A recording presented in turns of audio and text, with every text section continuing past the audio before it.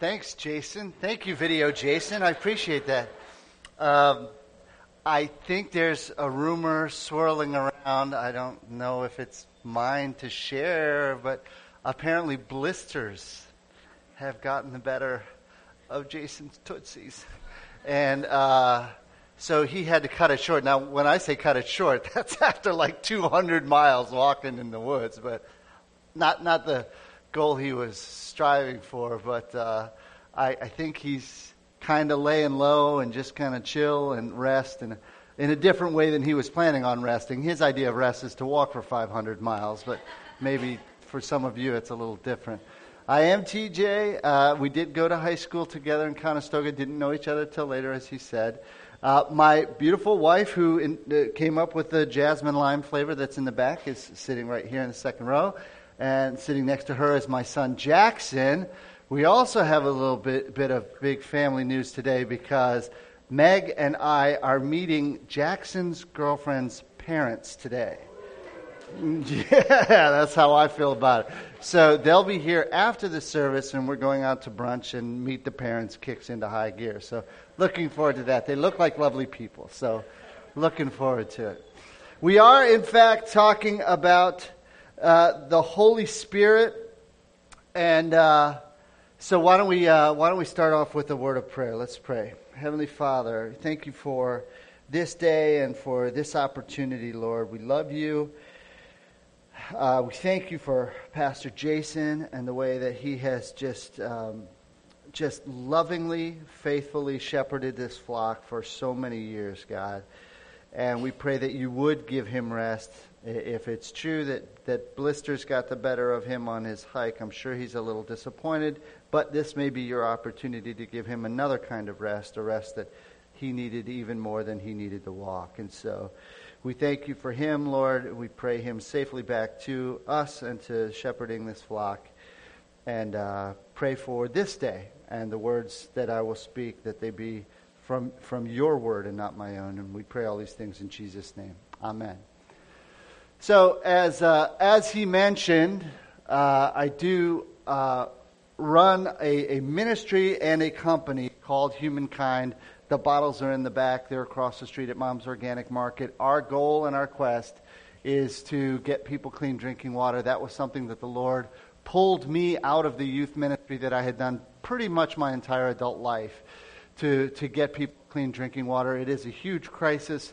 Not using my opportunity this morning for a commercial for that, and I thank you that Jason already did that. But if you do have any questions about Humankind and the ministry of getting people who are deprived of life's most basic necessity, clean drinking water, please talk to me, talk to my wife, talk to my son. They'll tell you everything that you'd want to know about just what a huge need it is.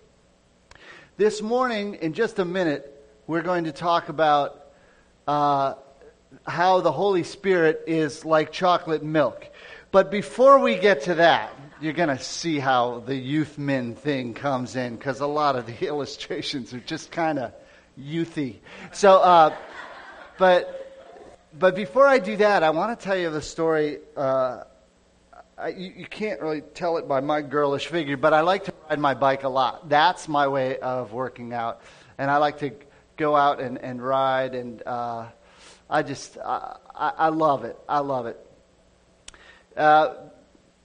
One time I was out riding, and I got passed by Team Motorola, which if any of you hang around Manayunk once a year, you'll recall that every year there is a huge race in Manayunk. For a while, it was the biggest one-day race on the Pro Cycling Tour, and I got passed by those guys, and I had an opportunity. Would I ride with them, or would I just spectate and let them go? I'll share that story with you in just a second as well. Before I do that, I want to tell you about a time I went down to the shore, and I was at Harvey Cedars. I was headed towards Harvey Cedars on Long Beach Island, and there was this duck waddling across the road. I saw this duck about 2 or 3 cars up, and he was just kind of waddling his way to the middle of the road. It's a very narrow highway, one lane in each direction, one lane that way, one lane this way, and he's about halfway into the road, and he gets right in front of the car that's 2 cars ahead of me, and I'm sure this car is going to plow into this duck, and the duck is dead. And at the last second, I'm not kidding, he sees the car coming out of the corner of his eye, and without even turning around, he duck moonwalks backwards to get out of the way, and the car passes by. And so now it's 1 car ahead of me, and he continues waddling in front of him, and then he sees the next one, and he duck moonwalks backwards again, and the car passes by. And I'm like, what is going on? And now it's my turn. And the duck has waddled right in front of me. I've got 4 kids in the car, youth men folks, and we're going down to do this retreat thing.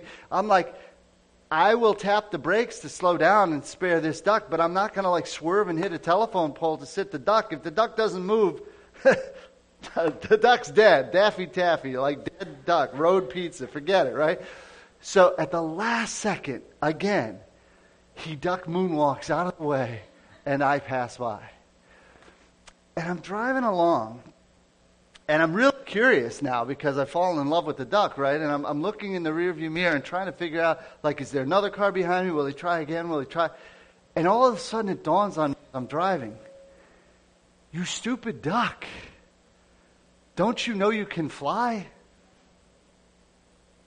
And that's my message for you today. You stupid ducks, don't you know you can fly? Now, when we look at, that's all I got. When we look at the scripture that talks about the Holy Spirit, if you want to talk about a definition of the Holy Spirit and you have just one word to do it, you would say the definition of the Holy Spirit is God. That's it. There's God the Father, there's God who is the Son, and there is God who is entirely the Holy Spirit. However, that's not a complete definition, and to see some of the nuances of what it is that the Holy Spirit does, His person and His work, we look at the book of Galatians. If you have the Bible with you, you may look at it in Galatians chapter 3, or you can read along on the overhead screen. Here's what Paul says as he starts off with the Galatians. He says, chapter 3, verse 1, he says, "You stupid ducks! You foolish Galatians." He's not pulling his punches at all. "Who has bewitched you? Before your very eyes, Jesus Christ was clearly portrayed as crucified. I would like to learn just one thing from you." He says this very sarcastically. He knows the answer. He's asking sarcastically. He says, "I'd like to learn one thing from you. Did you receive the Spirit by observing the law or by believing what you heard? Are you so foolish? After beginning with the Spirit, are you now trying to attain your goal by human efforts?" In other words, what Paul is saying is what's true of us. If you're sitting in this room and you're a believer in Jesus Christ as your Lord and your Savior, your master, your boss, if that is you, then that didn't happen except that the Holy Spirit of the living God woke you up to say, maybe I need to get right with the God who created me. Not nobody, not nowhere gets right with God except that the Holy Spirit wakes us up. It wasn't your own logic that clicked in and said, maybe I better get right with God. It was the Holy Spirit that, as the King Jimmy says, quickened us or awakened us or made known to us in a way that only He can. You were made by God, and you need to be in right relationship with Him. We all do. And that waking up process that happened to me at age 14, 15, that was the Holy Spirit's doing. It wasn't TJ's own brilliance or logic that occurred to me that I needed to get right with Him. And that's true of every single one of us. The Holy Spirit wakes us up to the need for our right relationship with God. Well, if nobody nowhere gets right with God apart from the Holy Spirit in the first place, why then do we immediately kick into this American mentality of, boom, now I'm a Christian, and so I'm going to tough it out, and I'm going to bootstrap it, and I'm going to make myself a better person by my own sheer willpower? It doesn't work. And that's what Paul is telling us. Why, if you know that you got right with God because of what God did in your life, why then would you, from step 2 forward, why would you try to do it on your own gas? Why would you try to attain this goal, this lofty goal of holiness that God calls us to, on your own juice? And so that's what the Holy Spirit is for. And when Jesus is there at the upper room, the Last Supper that he will share with his disciples before he will go and die this grisly death and go and resurrect and ascend later on, all of the conversation surrounds the fact that if I don't go, this one won't come. And when this one does come, he will lead you and guide you in the ways of all truth. So, this is junior higher's favorite illustration in the history of the universe, okay? And it is the fact that the Holy Spirit is like chocolate milk. And so what I do on your standard junior high ski retreat is I take a glass of chocolate milk like this, and then I take a little sip of telling them how much I love chocolate milk, and then spew it all over the place because, oh, that's white milk. I hate white milk. I can't stand white milk. This is disgusting. White milk is my least favorite drink on the planet. I thought this was chocolate milk. You told me you put a ton of chocolate in there. What's the matter? And then the junior hires, that's how I talk. And then the junior hires reveal the problem with the situation. What is the problem with the situation? It's what? Oh, you got to stir it up.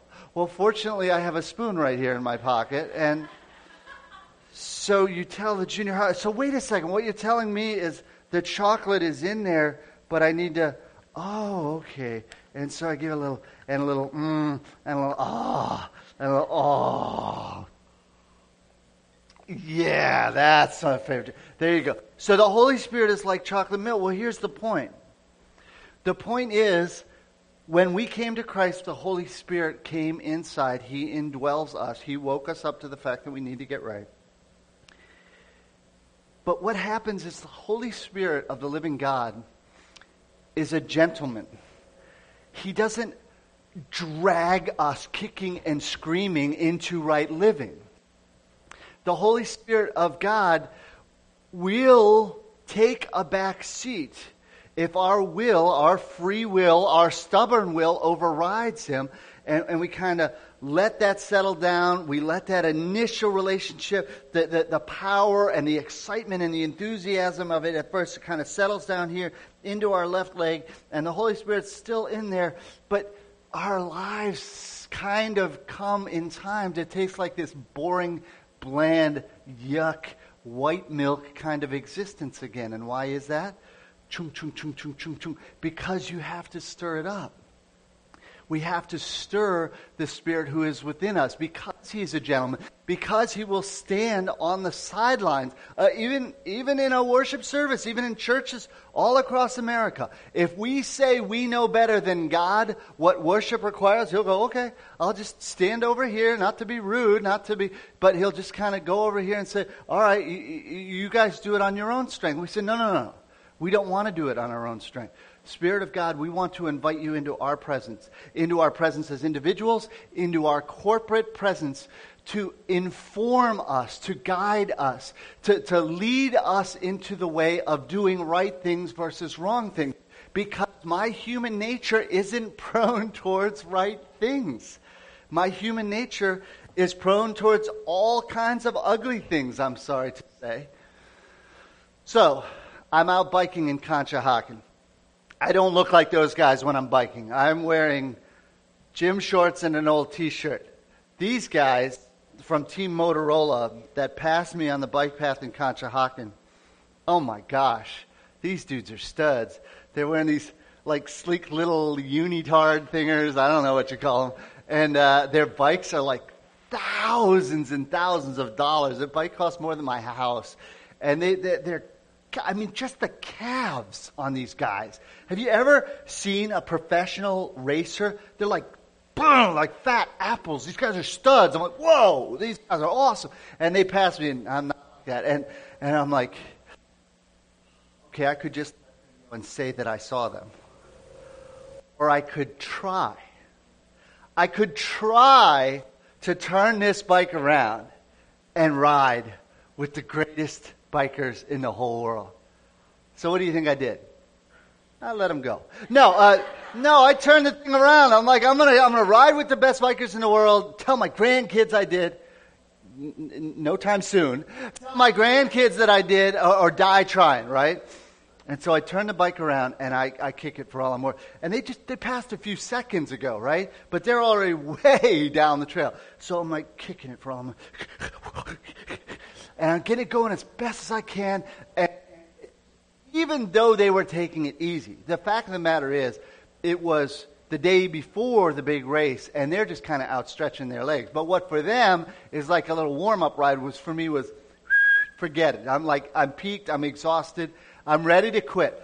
I get myself right to the back tire of the last guy in this group. They call the group peloton. It's a French word, okay, the peloton. And what the peloton, it's a French word for platoon, and it means just this bunch of guys, this group of guys. And I got myself right behind the last guy in the peloton, and something really bizarre and unexpected and surprising happened at that moment. It got easy. Like, really easy. I couldn't believe it. They didn't slow down. They were still going just as fast. It was all I could do to try to catch up with them. But once I did get there, it got easy. Does anybody know why? I'm asking a physics question now. Does anybody know why at that moment it got easy? Yes! Drafting! Very good. Somebody give me a layman's definition of what drafting is. What's drafting?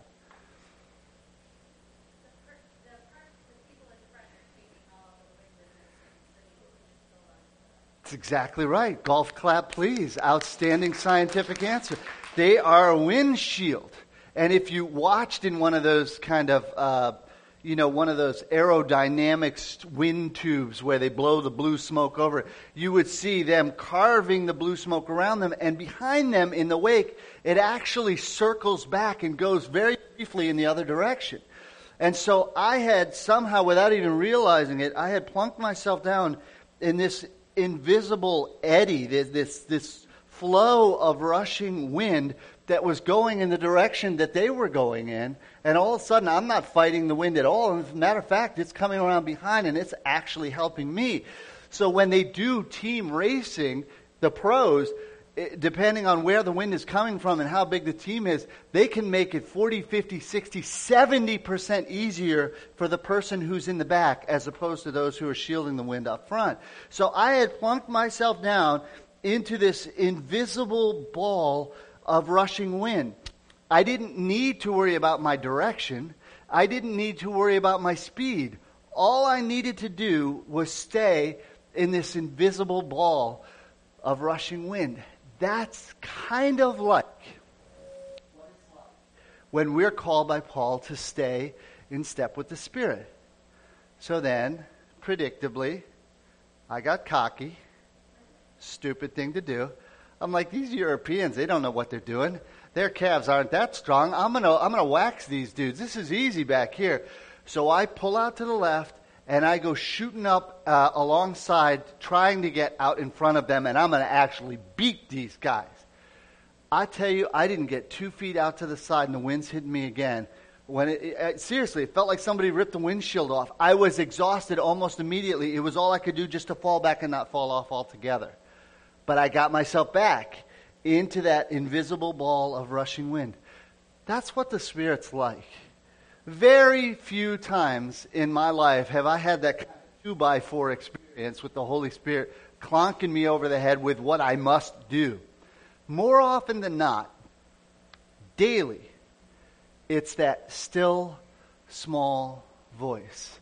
A very gentle tug on the shirt that says, no, go this way instead. No, do that instead. No, don't treat that person that way. No, this is a more important use of your time. And that's how the Holy Spirit gently, quietly leads us and guides us. Very infrequently, in my experience, does he scream at the top of his lungs. But if we take the time to get quiet and listen, we'll feel that gentle tug, the Holy Spirit leading us and guiding us in the right direction. We don't need to worry about our speed. We don't need to worry about our direction. We just stay in step with the Spirit. We listen to that still small voice. Now, you say, all right, well, but all of this stuff, all of this Holy Spirit stuff that you're talking about, TJ, is invisible. So how do I know? How do I know if the stuff that's coming from me, if my behavior is the stuff of the Spirit or the stuff that's of the TJ, of the flesh, of my sinful nature? Well, the good news is that same Paul who wrote the letter to the Galatians comes up with a list. And he says it in no uncertain terms. He says this: the acts of the sinful nature are obvious. Sexual immorality, impurity, debauchery, which means drunken partying, idolatry, which is worshiping the creation over the Creator. Witchcraft. True or false? There's no such thing as witchcraft on the main line outside of Philadelphia today. False. I'd love to tell you it's not. I'm not saying if you dabble in some of the things that are of the kind of dark arts that you're a witch, but I am saying if you dabble in them, stop. The only person God ever wants us to go to seek out our future is to Him. Hatred, discord, jealousy, fits of rage, selfish ambition, dissensions, factions, envy, drunkenness, orgies, and the like. I warn you, as I did before, that those who live like this will not inherit the kingdom of God. He gives us a list. If the stuff that's coming out of you and me, and I'm embarrassed to tell you how often some of the things on this list come out of me, if that's what's coming out of you, then that's an indication that we are not being led as much by the Holy Spirit as we could. There's a good side to the list too. But the fruit of the Spirit, say it with me, is love, joy, peace, patience, kindness, goodness, faithfulness, gentleness, and self-control. Against such things as these, there is no law. And so we need to be in the process of constantly re-evaluating. I get tired of the constant re-evaluation. I get tired of constantly looking. Okay, it's okay if we get tired of doing that, but I don't have to ignore the Holy Spirit very long before I start to see the stuff on the bad list start to crop back up. And it has to be very intentional and daily, the effort that I would see fruit growing from this tree. Love. Joy, which is not quite defined the same as happiness. Happiness being glad based on your circumstances. Joy being glad regardless of your circumstances. It's a very important distinction. Peace. Not just meaning the lack of warfare, meaning I'm okay that this whole thing has a happy ending in God's timing. No matter what craziness is going on in my world right now, no matter what things are going on in my career that I hadn't hoped for, in my relationships that I hadn't hoped for, in my finances that I would have be otherwise, no matter what's going on there, the whole thing has a happy ending. And when I'm walking in the Spirit, I'm seeing things in God's vision with a view of peace over all of it. All will be well, and all will be well, and all manner of things will be well. Forbearance, which means patience, kindness, all of this stuff. All of this is what we call, that's our big word for the day, sanctification. Sanctification. So you'll watch some old movie where the priest in Latin says Patria Filia Spiritus Sanctu, or sanctification, or sanctify, or sacrosanct. The SANC prefix is the prefix of holiness. Holy is what it means. So we're justified when Jesus dies on the cross. He breathes his last. He says it is finished. That means your sins and mine, if we're willing to accept that wonderful gift, are washed away as far as the east is from the west. At that moment, we're justified. But we're still called to live a holy life. We're still called to improve. And that improvement process is sanctification, holification. I'm trying to become a holier person. Not holier than thou so I can annoy you and brag and be one of those annoying Christians that lets you know how holy I am and how not holy you are. Nobody wants to spend time with those folks. They're annoying. All right? But admitting to ourselves that we do want to grow in our likeness to Christ. So what I'm going to show you is something that somebody showed me, one of my mentors showed me years ago on a napkin in a diner. And it's so simple to draw, but so profound to me that it stuck with me forever. And I love sharing it with others when I have the opportunity.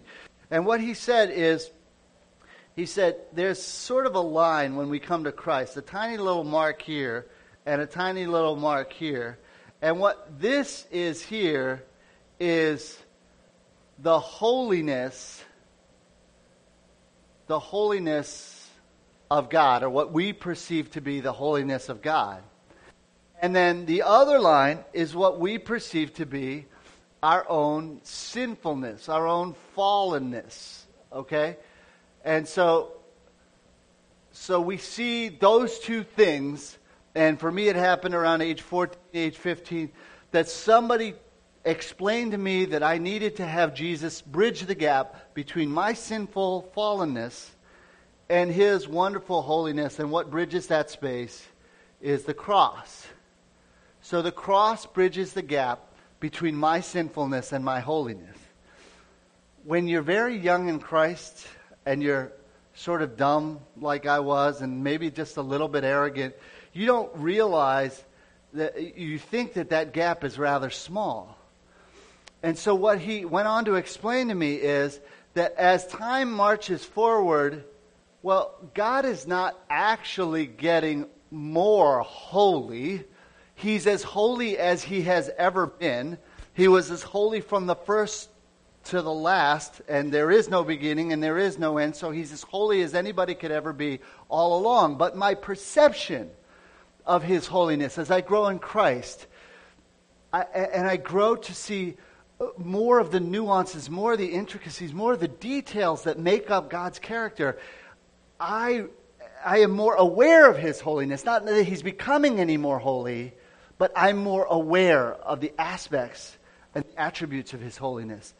At the same time as time marches on, unfortunately or fortunately, I am more aware of what a sinner I am. Hopefully we're not getting worse as people, we're not becoming worse individuals, but I am more and more aware of every knee-jerk, selfish, greedy, lustful, prideful, racist, you name it. Every ugly thing a person can be, we need to be more and more aware that stuff is capable of taking root inside of us and is inside of us and can grow. And we need to constantly be killing it, death by starvation. And so what he showed was that the process of sanctification is I am more and more aware of God's holiness and more aware of my own fallenness. So in time, what happens is I'm perceiving what Jesus did that day on the cross. That cross is getting bigger and bigger to the point where as I'm really starting to mature in my walk with Him, Calvary is huge. What Jesus did for me on the cross is huge. Not because God's becoming holier and I'm becoming worse, I hope, but because I'm more and more aware. And that process of realizing that He's holy and I'm capable of some really horrible stuff, that is the process that leads me towards sanctification. That is the process that leads me to want to be guided into right ways. The fruit of the Spirit is love, joy, peace, forbearance, kindness, goodness, faithfulness, gentleness, and self-control. against such things as these, there is no law. I want to share one last thing before I wrap up for this one morning. I thank you all for letting me fill in and be substitute preacher for the morning. Can't wait for Jason to come back, even if he's got bandages on his tootsies. But when you all do Bible studies in this church, and when you all get together and dig in and pray, one of the things that I found out is not so helpful is when you read the good stories and the good examples and the good people in the Scripture, and all we do is say to ourselves, wow, I'm glad I'm so much like them. And then we close the Bible and go on our holy ways. Or when we read the bad stories and the bad examples and that terrible list that we read earlier, and read all those things, and we say, boy, am I glad I'm not like that. Boom, and we go on our holier than thou ways. What actually is most helpful, I find, is to look at the bad list and say, yeah, I do that. Yeah, I did that. Yeah, I was that this week. I really was kind of selfish in that regard. Yeah, I was thinking of myself over others in that regard. Thank you. And it's not the Holy Spirit punishing you and beating you up to browbeat you and make you feel terrible. It's the Holy Spirit gently letting you know of something that could use a little improvement, so that you give it to Him, throw it at the foot of the cross, say that's carried away as far as the east is from the west, and carry on as one who has been cleaned again and again and again through His sanctifying Holy Spirit. And likewise, that good list. I want to be able to read that good list and say, you know what? I could use a little bit more of that. I could use a little bit more of that love. I could use a little bit more of that joy, that peace, that kindness.